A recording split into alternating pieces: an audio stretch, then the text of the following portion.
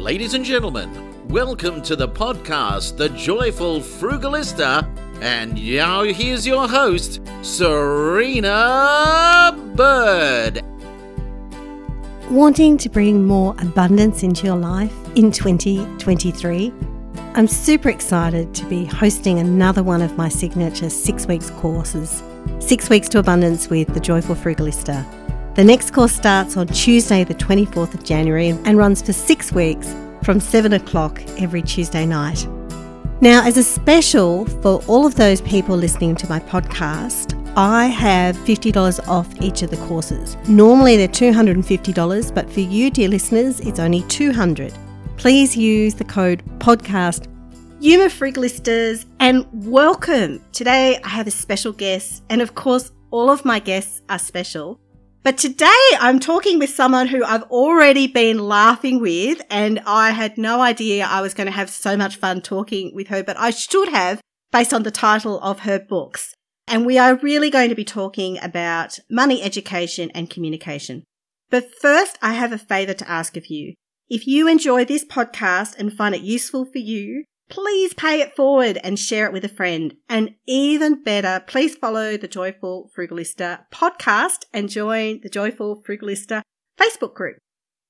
Vanessa Stoykov is on a mission to help Australians get real about money. She's owned her financial services education-focused media business, Evolution Media Group, for 22 years.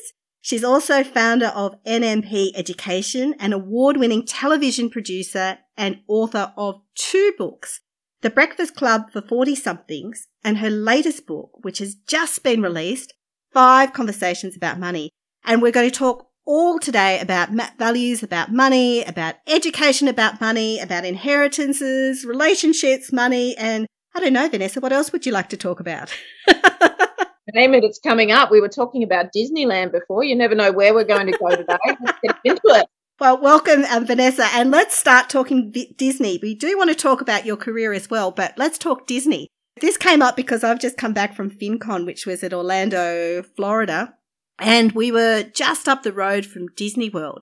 And a bit controversially, my husband and I opted not to go to Disney. And this is actually the 50th anniversary of the founding of Disney World in Orlando and the 100th anniversary of the founding of Disney. So it's kind of a big Disney year.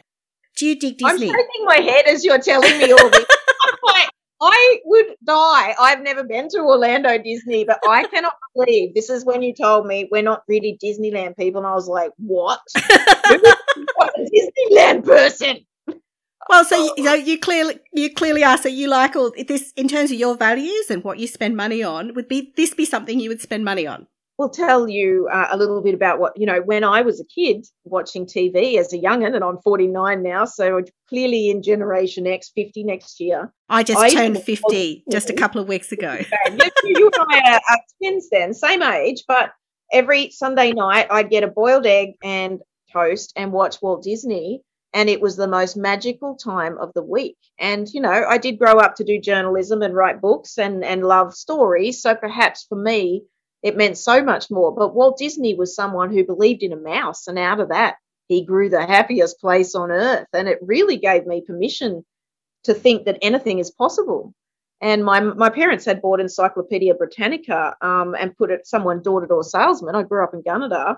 Came to the house, and so they'd saved up. Dad worked in the mines to buy, and I think they were $800 back then for encyclopedias. Yeah, they were expensive, weren't they? We never had one. They also came with all these beautiful fairy tales, like the Grimm family, and all these big books that were individual fairy tales and stuff. So I used to lie in front of the fire in Gunnedah in my home and read all these fantastical books and watch Walt Disney. And yeah, I am one of those people who believe that there is a happiest place on earth and that there is magic in the world and that you can channel that kind of joy into your life and create it. So, yeah, I'm into it.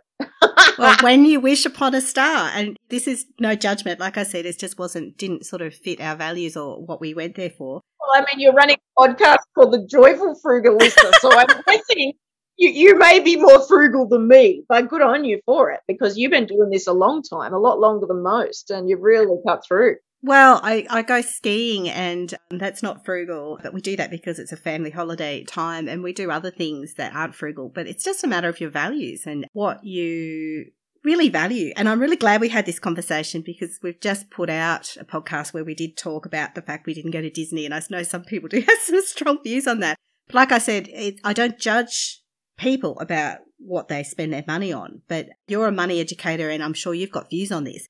But it's about being clear about what your values are, like what the things are that you do value, that you want to spend your money on, and then budgeting for that and then making that happen.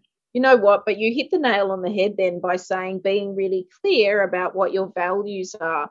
And, you know, I don't think they teach us that at school. Like, you don't go to school and they go, now that you're through the HSC, because I've got my second son going through the HSC, the first one did it last year, you know, what are your values as a person? And it took me a long time. I mean, obviously family is my first value. I grew up, my dad, Serbian immigrant, like, you know, Europeans are very into family. My mother, very loving and close family. So family is important to me. Freedom is important to me. I've worked for myself since I was 26. I just hate being told what to do. And creativity and, you know, storytelling, creation. So I have to have a business where I am able to create a limited podcast series, or that's a scripted narrative with an award-winning producer, like things that I go, I'd love to create that and see if it'll work and people will respond to it. I've been able to do, and that's a privilege. And that's also because my first job as a journalist was at Investor Weekly magazine, and I quickly took like a duck to water to financial services because it paid so much and it was so fancy and beautiful. The offices, the people were smart. People were polite. Like, you know, I actually just fell in love with the whole thing at 21 in my first journalism job, and so have spent a life really trying to show people how beautiful these people are, but they're just shit communicators. I mean, not all of them.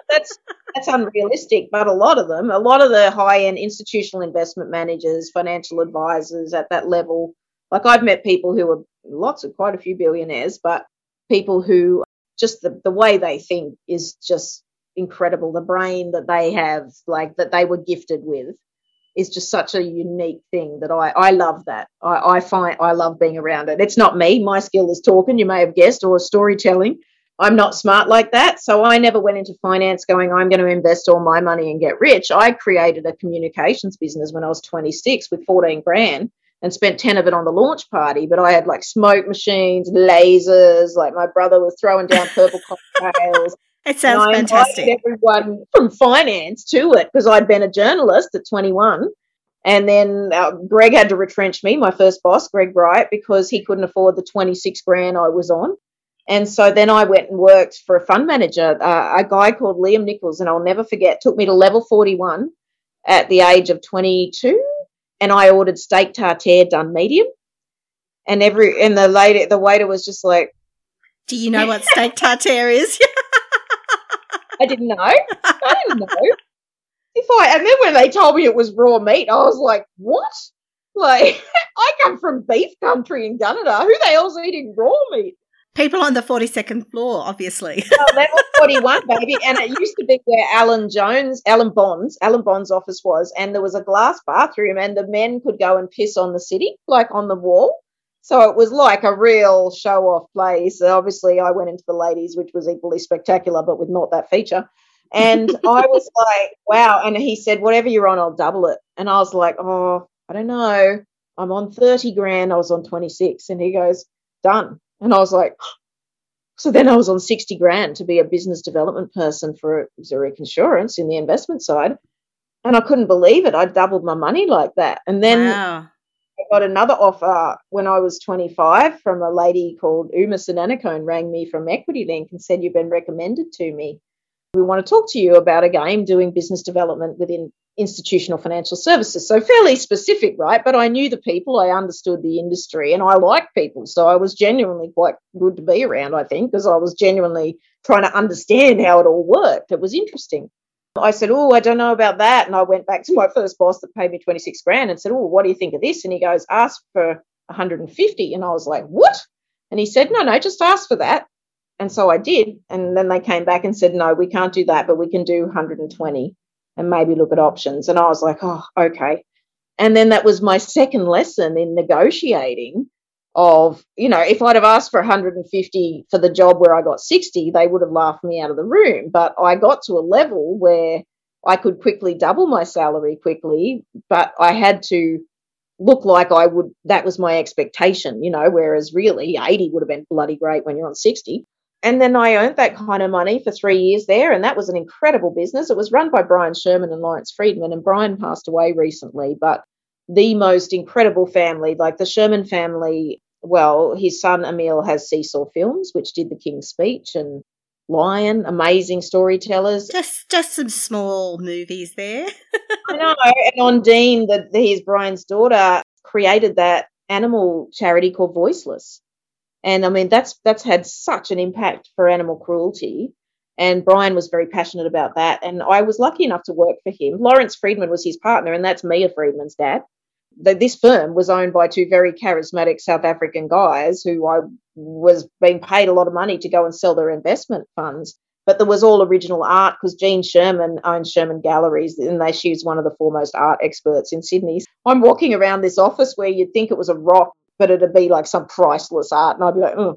But it was the coolest office back in the day, and I loved that job, and I did a lot of cool things because I helped start the Fund Executive Association, which was all the heads of super funds back then were called fund secretaries. It was the start of superannuation, really, and so I got them all together. Yeah, those days there was a lot of excitement about superannuation, but a lot of skepticism back then in the early days. Well, too. It was a big administrative process, right? You were actually just getting corporate people. I remember News Limited Super, Telstra Super, who I sat next to yesterday and is still an incredible fund, but they were all in their infancy, like the big corporates, which kind of have rationalised, but those big, giant, big super now they call it, but the Awares, the Australia Super, the Hester, the Host Plus, they were all in their infancy when I started back then. So I got a big group of people together who were the CEOs of those fund executives, those super funds, and we started the Fund Executive Association. And it was Greg Bright's idea. He's like, I reckon they need something to get together because they're going to get bigger and bigger and need to be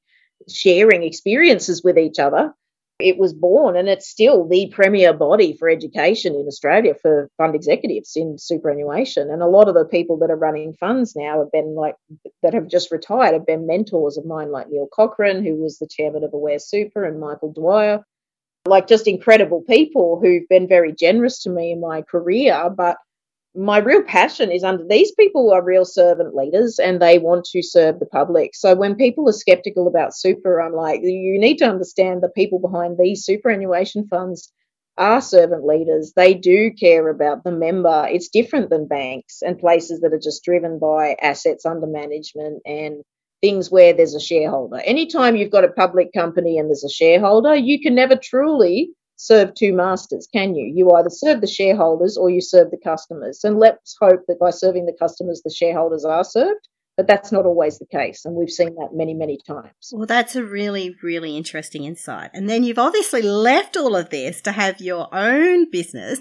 and your first book. I just love the title of this, the Breakfast Club for 40-somethings. And it does remind me of watching the original, the Breakfast Club movie. Was so kind of rebel and, it just really resonated for that age group. And so I think from what I'm gathering, you really do tap into the zeitgeist of your generation and what's important. Yeah, thanks. You're like, oh my God, she hasn't even got to the part where she started her own business yet. She's still talking about super. But I did leave there, start Evolution, do that cool party, did a whole bunch of stuff in storytelling, PR, marketing, advertising, content creation, branded content, built a business, a big video platform for advisors, and then sold that to a listed company. So I learnt the art of making money myself, of spending it, because I've always been a spender. So you and I are like diametrically opposed. If you're the joyful frugalista, I'm the joyful spender. And anyone that knows me will go, hell yeah. My mother's like, oh God, like she just thinks I'm so wasteful. But I'm not wasteful. I spend on things that give me joy and give people joy. So I don't buy myself everything, although when I have things that I want, I will have them. But it's, not all the time, certainly. But I love experiences and holidays and travel and having people going out. And I've spent a lot of money on those sort of things. And for me, that's been about family and friends and fun. And I want to have fun. So it's been a good investment for me. But I've also put money into super, make no mistake, because I understand how good that industry is. So my husband and I have a very good super balance, because even though we've owned our own business for 23 years now, we've put super in. And he came and he worked in advertising. And when we had our first son, came and worked at Evolution with me, and we hired a nanny on staff back then, and we had amazing staff. We had about 12 staff in Neutral Bay, and we had a room out the back where the kids with the two boys, because Sebastian and Connor are 14 months apart, went. And then Harry's like much later, 7 years after, I think the third one, I was told by a clairvoyant I was having a daughter in New York, and I'm like, woo, get on it, Woody. 2 minutes later, I was like having a baby, and it was another boy, and I'm like, And not in New York. yeah. I was like, you lied. I always blame my cousin for that, because she took me. She was living in New York at the time. She took me to that clairvoyant. It's funny because she ended up having a little girl, and I had Harry, who I could never give up. Harry is like exceptional. And now next week, I think we're all going to Dua Lipa, and my cousin and I, and those two. So our kids are old enough now.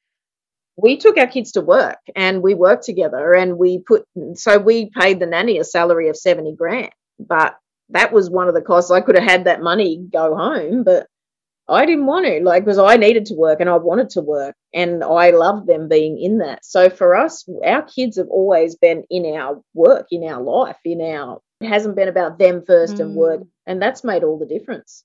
I can imagine. Why are you so passionate about finance education? What has brought you to really feel the need to educate to people, particularly women, about money? I can honestly say that because I guess I have sons and a husband and a male cat, and and my father was my greatest love, and that's a whole nother story. But I really advocate for men having financial skills, and I think men are really struggling trying to define their role now. So when people say to me, particularly women, it's like, I love the sisterhood. Like, honestly, the sisterhood needs to be set free, and is happening. I do believe it's happening. I know a lot of women at C-suite, it's not happening yet, but there is going to be equality, and things are changing. It's just a matter of time. But let's not forget the other side of the equation in that, because why I wrote the first book was to show that everyone's life can look shiny on the outside. It was a play on the Breakfast Club, and back then, I would have gone with Judd Nelson. I would have been the guy giving the tour. And now he was pretty hot. The nerd, for Christ's sake, the nerd would have made the money. See, that's the difference between being 17 and 50, is that you realise that guy with the earring probably wasn't going to have a great career. Back then, what you wanted was for everyone to be seen and not be defined by where you came from. And now I think we're at a stage where social media makes it look like people's lives are so good, because we're capturing those tiny moments. And I'm the worst, because I take a lot of photos, right? I'm a storyteller. So I take my family, like, oh my God, but my family is so documented for years now. It's been crazy. I can show on Instagram that everything about my life is incredible. And you would think I'd never had a bad moment, but that's not true. I've had heaps of bad moments. And what I want people to really think about is, are they happy in themselves now? And is money affecting that? Because I came up with a methodology after talking about money, making shows about money, running TV shows, like you name it, I've done it over 23 years. The one thing I know about money is that people hold themselves, their value and money are very closely linked. So it's a very difficult conversation. If you don't feel you have money, you don't feel you have value in some cases. And that's the work I want to do. Like, I want to show people that's not true. You may not have it now, but don't give up, because you can change things. You can change yourself. You can get a growth mindset around your opportunities. You can lose the people around you that aren't believing that you could be more or do more, or you could be a leader in your family and say, you know what, we're going to change. Like, I'm changing, and I want to take you guys on a journey with me.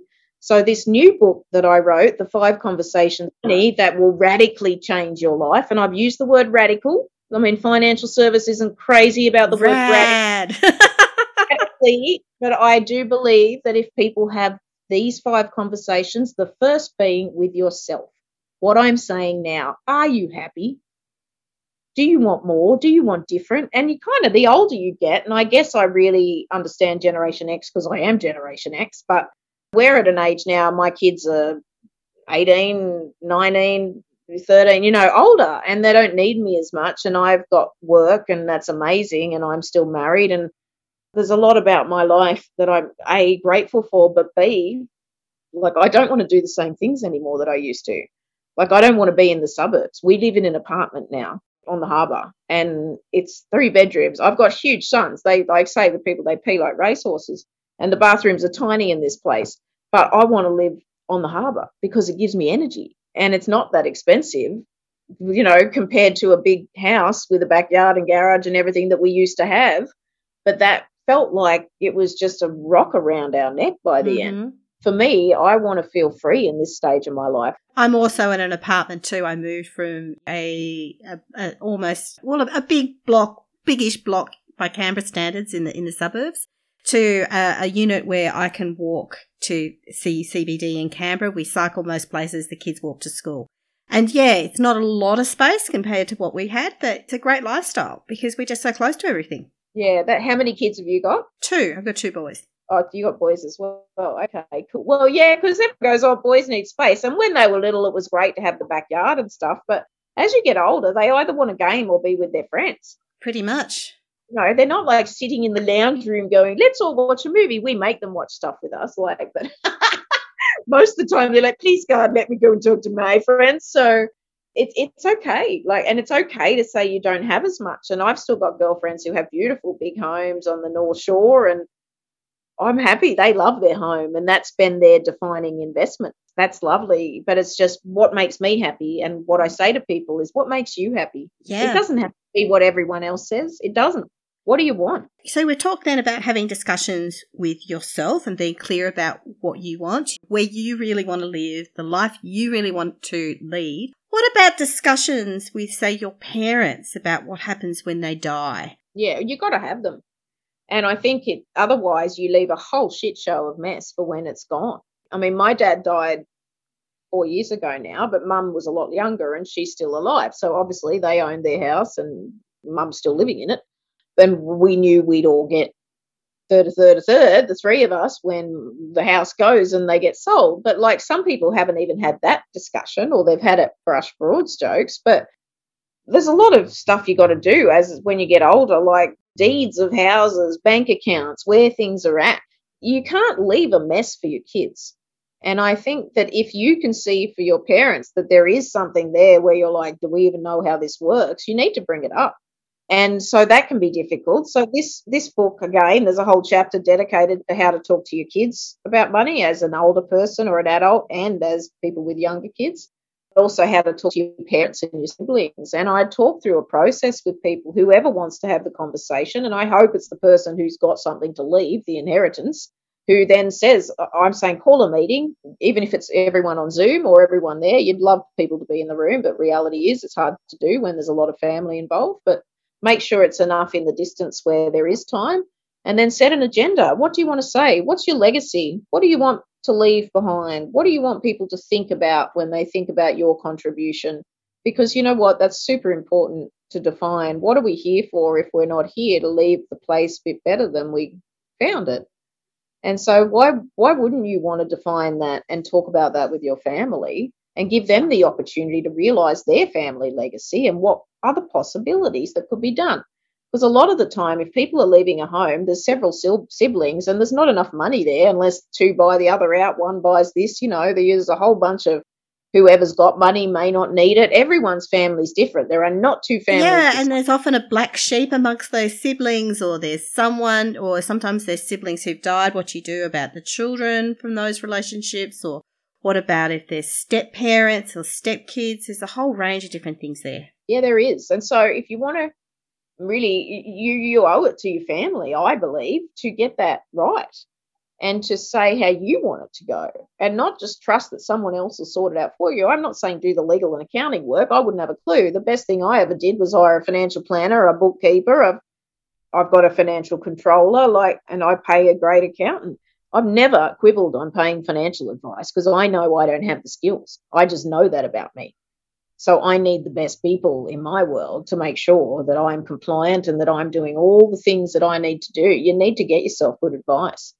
If not with your accountant and financial advisor, someone you trust. Yeah, exactly. Now, Vanessa, I have one final question, which is, do you have a Frugalista tip to share? Do you have a tip about saving money, something you do? It could be quirky, it could be unusual, it could be normal. Oh, there's so many. I mean, I'm a huge collector of Flybuys points and loyalty points. So I would say, I mean, literally, I've gotten so many. I got my coffee machine off Flybuys. Wow. So many, just by hooking up your groceries, and I do my groceries online.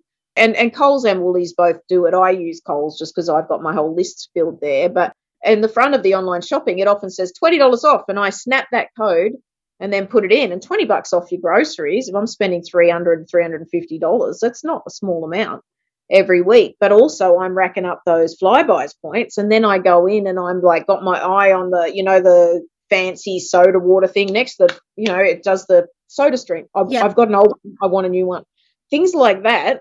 Get into them. Join the reward scheme. Scan your thing. It's worth it. You can get a heap of cool freebies, and it's fun. Yeah, loyalty really does make a difference. If there's a particular brand you like or a particular shop, and you I do in Myer. Their experience isn't as good, but I do spend in Myer sometimes on makeup or perfume. But I think the supermarket one is a no-brainer. Honestly, it's money for nothing. And linking your credit cards to your frequent flyers is another one that I love, because then when I spend money on my card and I pay my card off every month, then I'm also getting my frequent flyers. Well, having just been to the US, which was predominantly funded by frequent flyer points, both in terms of the flight and the accommodation, yeah, I'm a big fan of that. Well, thank you so much, Vanessa. So your new book, 5 Conversations About Money, is, I assume, available in all good bookstores. I know it's available on Booktopia and other places. Yes, it is. And I hope, it's released overseas as well in the States. It's gone, Walmart in the US has picked it up, but I think it's just taking a bit of time for print to run out. So some people have said, I've not been able to find your book in a shop yet, V. I'm like, well, look on my site, because all the places that are distributing it, Dimmicks and everywhere, are listed. And I'm guessing that over the next few days or so, books will be released into the bookshops, I hope. But let me show you what it looks like, so because I have my author copies. Cool. I love that background. The orange colour is fabulous. It's all done in text messages and scripts, and it's not a boring book. It's actually scripts of, here, you say this. They might say this. You say that. So that's how I've done it. And I've put 2 years and my designers and a whole bunch of incredible journalists who I wrote this with, who's far better than me. But I wanted to make it, some of them are podcast scripts with the characters from my old book, from my first book. And that goes with my free podcast called the Vanessa Stoykov podcast, which is the scripted narrative that also has voice characters in that. So I bring those characters to life and what they're doing, and then I talk to a CEO in finance about their money. So everyone can sort of get into that mindset, because what I'm trying to do by get people to read these stories is go get in your own mindset, your own growth mindset.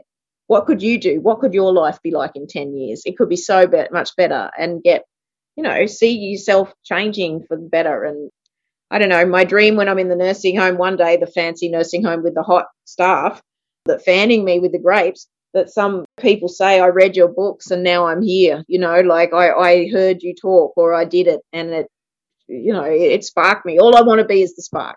Yeah, I want to spark as many people as I can. It gives me joy. Well, it sounds like it's doing that. And as someone who enjoys giving other people joy through their writing, I totally relate to that. Well, thank you so much. It's been a great chat, and wish you all the best with the new book. Thank you so much. You've been listening to The Joyful Frugalista with Serena Bird. And of course, sound has been by Neil Hadley. We could watch the boats float by. You could talk, and I would listen. I would understand your mind. Oh, I long to be with you, walking toward the sea, and the times when I'm lonely, you could be the one